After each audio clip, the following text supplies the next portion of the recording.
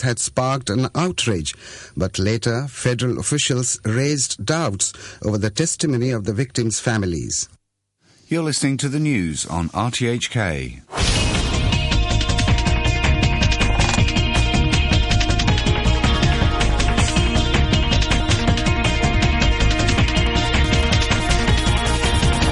Good morning and welcome to Money for Nothing. I'm Renita Malhotra Hora. OPEC takes no action to ease oil supply glut after Venezuela's plea is resisted. Oil plunges to a 4-year low as the OPEC decision sinks energy shares, and U.S. markets were closed due to the Thanksgiving holiday. But elsewhere, markets were up and Black Friday appears to have gone global. Mark Matthews of Julius Baer joins us today to talk about dynamics in the energy market following the conclusion of yesterday's OPEC meeting. Ira Melman of the Voice of America will explain the importance of the post-Thanksgiving shopping day known as Black Friday, which is also seen as a barometer of the traditional kickoff to Christmas sales season. And Danny Hicks, who is the editor of Sport Direct at the AFP, will share his views on the makings of a billion-dollar boxing event featuring Floyd Mayweather and Manny Pacquiao. And Richard Harris of the Port Shelter Group is back as guest host. Good morning, Richard. Good morning. Do you have a fun Friday fact for us? Well, the Friday fact today, you're just talking about Black Friday, which is obviously a rather unusual name, but the name originally came because a Labour market newsletter did a circular in 1951 which drew attention to the suspiciously high level of sickness that day. Of course, public holiday on Thursday. It's tough to get up on Friday, as we found out this morning. I'm glad you're back, Rich. I've been missing your fun Friday facts. And thank you for that very appropriate one for today. All right, let's look at today's top stories. World oil prices have plunged to a 4-year low. This is after OPEC oil producers decided at a meeting in Vienna yesterday that they wouldn't cut their oil output. And this is also despite pleas from Venezuela to stem the rout in prices. OPEC spokesperson Hassad Hafid Hamid made the announcement after a 5-hour meeting. The conference concurred that stable oil prices at a level which didn't affect global economic growth, but which at the same time allowed producers to receive a decent income and to invest to meet future demand were vital for world economic well-being. Accordingly, in the interest of restoring market equilibrium, the conference decided to maintain the production level of 30 million barrels a day as was agreed in December 2011. OPEC Secretary General Abdullah Salim al-Badri says that the group will respect the 30 million barrels a day output target for the next 6 months. For the last 4 years or 4 years and a half, we have a very decent price. So now price decline. That does not mean that we should really, rush and do something. We have to wait and see how the market will settle. As I said many times to you, that we don't want to panic. I mean it, and also we don't want. We want to see the market, how the market behaves, because the decline of the price does not reflect the fundamentals change. The fair price is where we can invest, where we have a decent income, where the consumers will be happy too. OPEC's first female president, Diezani Alison Maduki, says that she hopes prices won't fall below $70 a barrel, but that non-OPEC members need to share the burden of these falling prices. At this point in time, the rollover should be sufficient to ensure that the decline in prices is kept to a minimum or erased altogether. And we would hope that it doesn't come to an extraordinary meeting. But of course, if and when that's necessary, we are always ready to call one in. We are all in this together. And it is not just OPEC. In fact, OPEC reducing costs at any point will not necessarily change the picture if the non-OPEC countries don't share the burden. So what does falling oil price mean for inflation expectations? Antonin Julier, who is the global head of equity trading strategy at Citigroup, told Bloomberg that oil becoming weaker does have some benefits for the global economy. It is creating savings and a lot of savings around. We saw it especially in the US, where US retail stocks have started bouncing quite a lot in the last few weeks, and that's primarily because the US consumer is highly geared to the price of oil, and oil going lower means they've got more cash in their pockets and they can spend it. The other question you can ask yourself on oil is, The supply side we know, i.e. shale gas, some of the production coming online. The bigger question is the weakness driven by a lack of demand? Therefore, can we read some growth conclusion in the oil weakness? Or do we think it's quite technical because of supply demand? And your take? We would be in the latter. As a house, actually, we've been more bearish on oil than most of other banks. And that was primarily driven by the supply side. So we actually published a document, a piece out of research this week, calling oil to be between 70 and 90 on a longer term basis. So at the margin, we're at the low end of that. West Texas Intermediate crude tumbled 6.3% to $69.05 a barrel. And Brent fell below $72 a barrel for the first time since 2010. It's currently at $72.58. U.S. markets were closed because of the Thanksgiving holiday. Richard, can you tell us how markets fared elsewhere? Well, markets outside the US were live and kicking and generally buoyant after German unemployment figures came in at a pleasing 6.6%. The German DAX was up 0.6% at 9,975, and the CAC 40 was up 0.2% to 4,382. The FTSE bucked that bullish trend, closing narrowly down at 6,723 as the big oil stocks weighed on the index.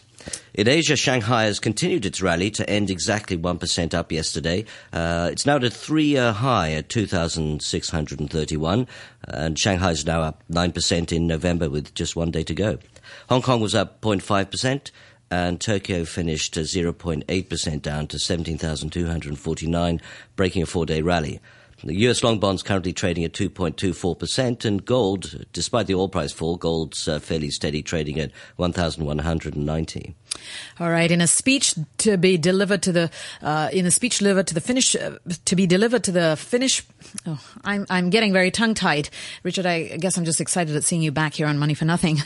In a speech that was to be delivered to the Finnish parliament later yesterday, Draghi conceded that the euro area outlook is surrounded by a number of downside risks, those being unemployment, a lack of productivity, and structural reforms.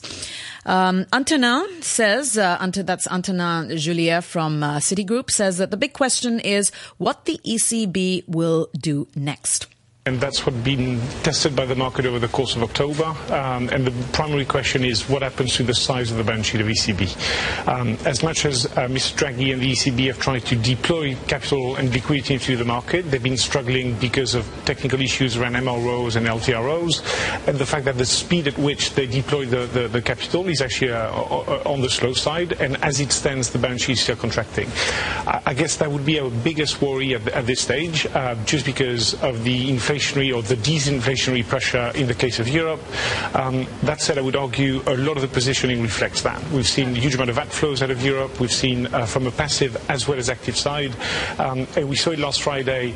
It doesn't take much of little new news from Draghi to create a sizable squeeze in the market. The market is starting to believe a little bit more in what Draghi has been saying. The euro is clearly pricing it, and that is a positive for Europe. We're going to need to see harder facts for the banks and the risk assets to start bouncing more. So, Richard, lots of news impacting markets, albeit the U.S. is closed. I mean, we've had all of this discussion about oil and Draghi's comments. What do you think are the biggest factors impacting markets as you see it? Well, I think this oil price factor is clearly a big issue. I mean, Venezuela and others wanted output to be cut by 2 million barrels a day in order to push the price up. Currently, OPEC's pumping about 31 billion barrels a day, so that's 1 million over what they are supposed to do. But some of these companies are in some countries in some difficulty. Venezuela needs something like $160 a barrel oil to balance their budget. So it's starting to hurt quite a bit. The big problem that OPEC have is that the swing producer is Saudi Arabia. Everybody wants Saudi Arabia to cut production, and they don't want to be the only guys doing it. And why does what I'm just there are two sides to this. Okay, on one hand, falling oil prices are somewhat good for the global economy, but then you've got these other countries, and some of them within OPEC, also Nigeria, Ecuador, Iran, whose government finances are under pressure by this plunge in prices. I mean, in the case of Iran, reduction in production is aggravated by sanctions. So, why the reluctance then to help out? Well, I think Saudi Arabia, which is looking at it in this situation, they feel they don't want to be the only ones to take the hit. And they know that they probably will be the only ones to take a hit, because what happens is most countries will try and increase production a little bit to increase their revenues. So you've got this tension within OPEC. But you've also got people outside OPEC who are being affected. Russia, for instance, they're apparently the break-even price that they need is $110 a barrel, which is quite high. There's lots of talk about whether this is going to impact shale oil in the U.S. And in the U.S., you can pump shale oil for as low as $40 or as expensive as $115. So the shale oil industry isn't going to be cut by this, but on the margin it's probably going to be impacted. All right, let's bring in Mark Matthews, who is the head of Asia research at Julius Baer. He joins us on the show today. Good morning, Mark. Good morning, Manita. So, Mark, what do you make of today's news, and specifically your thoughts on how it's impacting us here in Asia? Well, I think given the reaction in the oil price, it has to be said it was a surprise because the oil price tanked overnight. And I think that a lot of people felt OPEC would cut because it's losing hundreds of billions of dollars at this price by not cutting. It's already producing 600,000 barrels per day over its existing quota. And the market is oversupplied by about 800,000 barrels per day.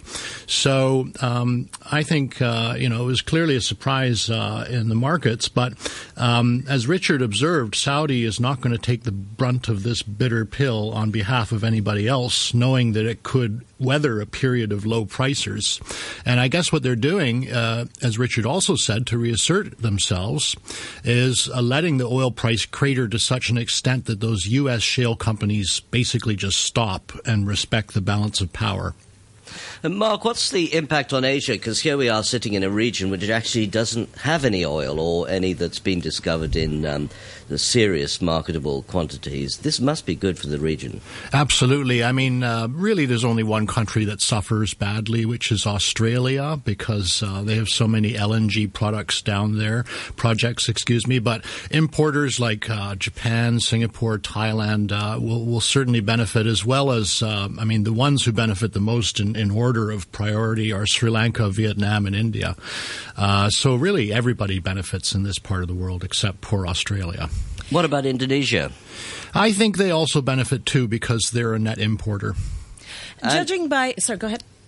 No, I was just looking at other markets. Japan, of course, is always the one that people hold out as being very sensitive to the oil price, but it's not on your top hit list. Well, because it's a very wealthy country, at the margin, the energy cost is not as big of a constituent in their consumer price index inflation. So no, it's really the poorer countries where the higher oil price hurts people more. I was just going to say that judging by the comments so far that we've heard, OPEC doesn't seem to be too concerned about prices dropping too much just yet. Mark, I'm curious, do you think that OPEC will probably hold another meeting if prices do continue to decrease? Well, I think a few of their spokespeople did say they're ready to react, if necessary, but that's the sort of nebulous commentary that central banks have been feeding us for the last 5 years, and doesn't really mean anything. I personally think the price is heading significantly further south because unless Saudi cuts, the others will not cut. Venezuela is certainly not going to cut their production, either is Iran. And so I think the Saudis are just going to wait to kill the North American market, but that's probably going to take, in my mind, at least 6 months. And when you say significantly, Mark, what's your target on that? I could easily see WTI at the low of 2010. It got down to $64. Brent got down to $66. But I could easily see it in the 5 handle as well. All right, Mark, thank you so much for joining us this morning. That is Mark Matthews. He's the head of Asia research at Julius Baer. And Richard, once again, it's just all about the bass. Because I'm all about that bass, no trouble. I'm all about that bass, no trouble. I'm all about that bass, no trouble. I'm all about that bass, bass. Well, we'll see if those oil prices continue to drop after this. A quick look at the numbers. The Nikkei is up 0.5% to 17,338. Australia's ASX is down 1.2% to 5,315. And Seoul's Kospi is currently up just marginally to 1,983. Well, today is Black Friday, which in the U.S. is the day after the Thanksgiving holiday when retailers begin to offer their products meant for the holiday season deeply discounted. It's grown from there, with many shops and stores starting their sales earlier and requiring their employees to be at work rather than to be at home celebrating the traditional Thanksgiving dinner with family and friends. One New York-based market analysis firm has carried out a survey that shows that this year's Black Friday sales activity will reflect a growing U.S. economy, providing an impetus to world markets. So our correspondent, Ira Melman from the Voice of America, spoke with Nick Colas, who is the chief market strategist for that firm, Convergex, about their Black Friday survey. We were curious to find out how important Black Friday sales from retailers were to how investors think about the economy in the U.S., how they think about retail stocks, how they think about the health of the retail sector generally. And we found that predominantly investors and people on Wall Street, they do think Black Friday sales are pretty important. They view it especially important from determining the health of the retail sector. 74% of our respondents said it was either strong or very strong as an indicator of overall retail sector health. Interestingly, we found our respondents also thought that retail sales would be up anywhere from 2 to 6% on Black Friday, which is a nice comparison to last year. What led up to the numbers that you have? What do you think goes into it as far as the questions you asked? Why are people in your sampling ready to go out to the stores instead of ordering online or whatever, or does this include online? Why are they doing this? Sure, a couple of points. First, online e-commerce is what we called it, was the number one expected growth area for holiday 2014. Our respondents were very clear and said they thought more online shopping was going to happen now versus last year or years prior. So the online trend is very important. As far as why they're confident about overall retail sales, it comes down to really three basic economic points. The first is the job market is slowly improving in the U.S., so that's a helpful point. The second point is that gas prices are trending downward, which is very helpful for consumer spending. The break in oil prices is very good for the U.S. consumer in terms of putting money in their pocket. And then finally, and we're just really seeing this shape up now, consumer confidence is improving modestly as well. It isn't quite back to the record levels we saw in 2007, for example, but it's much better than it has been in prior years. In the rest of the world, what's the effect of a good Black Friday in U.S. markets and even in overseas markets? So there's at least two very important trends as far as how overseas economic participants might look at Black Friday. You know, if you are, say, in China and you sell to the U.S., Black Friday is a really important measure of just how strong the holiday season will be, and that's what our survey showed. The second is that really on a global macroeconomic basis, a strong U.S. economy is a good engine, a good foundation for economic growth around the world. You know, as your listeners probably know, the European economic situation is still quite weak. Japan is slowing modestly, and other more emerging parts of the world economy need the growth that the U.S. can offer. And so it's really important to have the U.S. economy on a solid footing in order to give other regions of the world an equal chance at economic prosperity. In this survey, you apparently asked people who are traders who work on Wall Street what they're going to spend for the holidays and what they're going to buy. What is it? Well, we did ask the question, what is the amount that you plan to spend on your spouse? And the answer that we got was about $900 on the spouse. We don't really have a comparable number to prior years, but it struck us as a fairly healthy number, a fairly robust number, and a positive number for the economy overall if they actually follow through and spend that amount. Richard, are you spending $900 on your spouse today? She might be listening. Yes, I think you better prepare for that. Yeah, I'm zipped on that. What do you think of this festival created around the idea of shopping, and especially the fact that it is a U.S. invention that appears to have gone global? It is. It's very interesting. I've just come back from the UK, and already there were advertising Black Friday, even though there's no Thanksgiving holiday to sort of make the break. But about 4 years ago, people shopping on Amazon realized that they could get great deals on Friday in the States, so they were buying out of the States. Now that's moved now to the UK, and they're now talking about the 3 A's making it big: Amazon, Apple, and Asda. Asda is an offshoot of Walmart and a supermarket. So all the supermarkets have now been brought in, Tesco and Sainsbury's, the classic supermarkets there, and John Lewis. So you have this burgeoning idea of shopping before Christmas.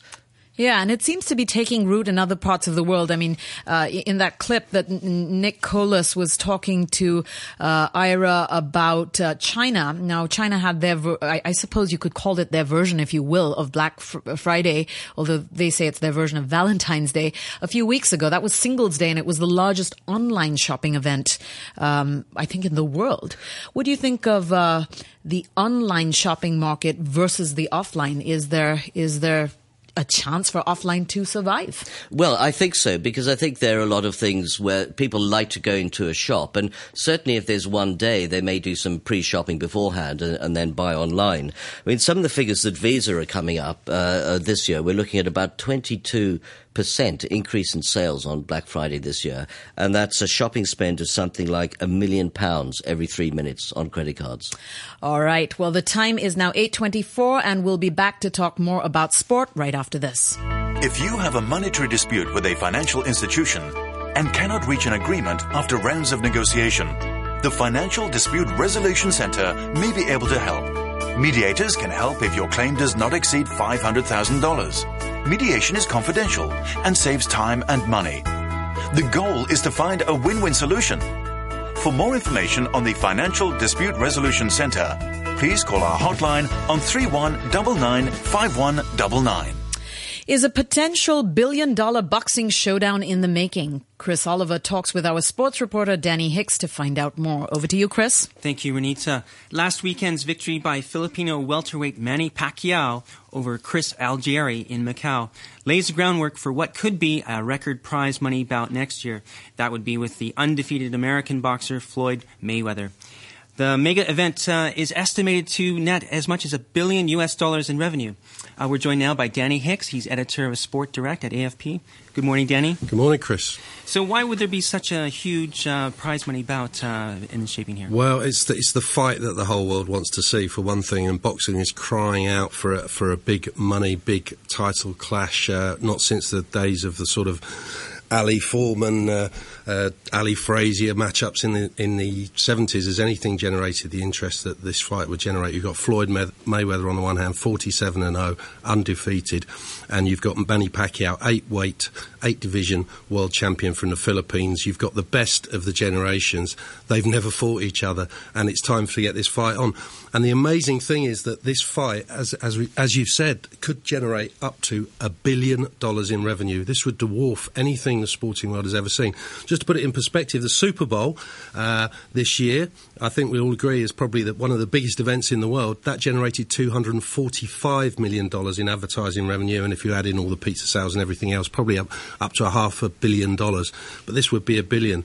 And the key to it is to get into the Chinese market. So this part of the world has a big part to play in it. We should just mention here that Mr. Pacquiao is something of a national hero in the Philippines. Absolutely. He's a congressman and an extraordinary... Well, he's an extraordinary individual, philanthropist, congressman, army reservist, basketball player, and probably the best boxer we've seen around in the ring for the last 15 years or so. But just to put some numbers on it, we are a money program. Normally, a fight of this magnitude in the States would generate, in pay-per-view terms, with one of the big pay-per-view networks, we've got HBO and Showtime, would generate around $300 million. Now, the key to this is that Bob Arum and his Top Rank organisation that represent Pacquiao are moving into the Chinese market, and this is why they've been staging events in Macau. This was Pacquiao's second world title event in Macau, and also they've got Zhou Shiming on their books.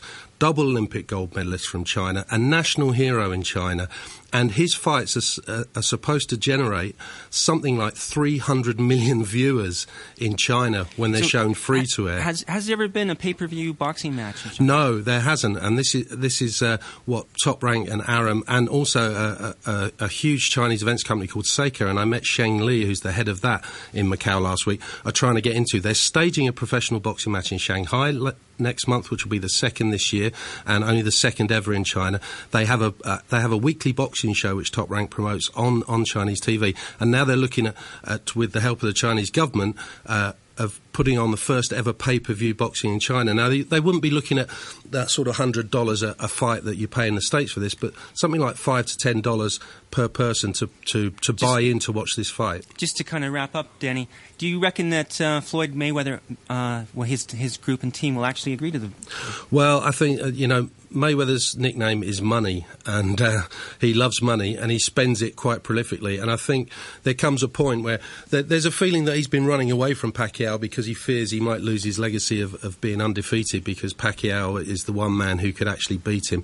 But if there's enough money on the table, and Mayweather himself could pick up something in the region of $150 million, which would be the single biggest purse ever picked up by a boxer if this fight goes ahead, I think money talks, and Mayweather will finally sign on the dotted line, and we could see this fight somewhere around May next year. And second on the bill will be our own Chinese fighter, Zhou Shiming, fighting for a world title as well. All right, we'll be watching for that. Thank you very much. That's Danny Hicks, editor of Sport Direct at AFP. And thank you, Chris, for that very interesting segment on boxing.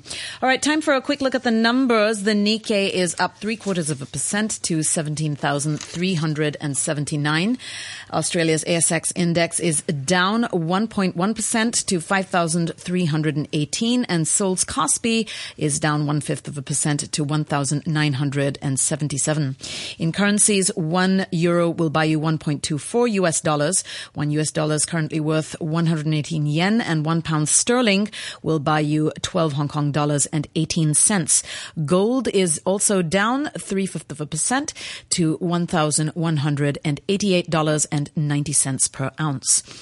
So, Richard, here we are at the end of the show. It's Black Friday. We're heading into the weekend. What should we be thinking about this weekend besides sleep before we meet on Monday?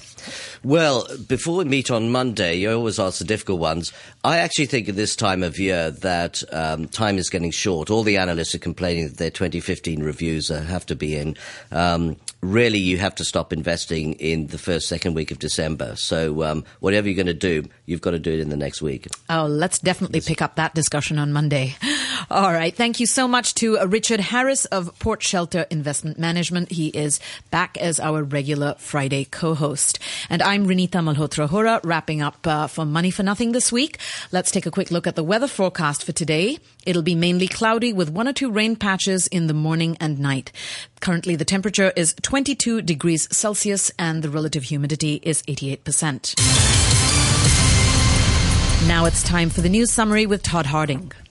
World oil prices have plunged 6% to a 4-year low after OPEC oil producers decided not to cut their output. The decision was made at their meeting in Vienna, which considered whether to reduce crude supply in order to shore up crude prices. OPEC spokesman Hassan Hafid Hamid made the announcement after a 5-hour meeting. The conference concurred that stable oil prices at a level which didn't affect global economic growth, but which at the same time allowed producers to receive a decent income and to invest to meet future demand were vital for world economic well-being. Accordingly, in the interest of restoring market equilibrium, the conference decided to maintain the production level of 30 million barrels a day as was agreed in December 2011. Journalists' organisations have condemned the arrest of an Apple Daily cameraman for assaulting a police officer, accusing the force of suppressing press freedom. Wong Chun Lung was held for about 8 hours overnight after the alleged incident in Mongkok. The Journalists' Association said handcuffing a reporter covering a public protest is what it called an escalation of anti-media actions in police operations. RTHK's Damon Pang sent this report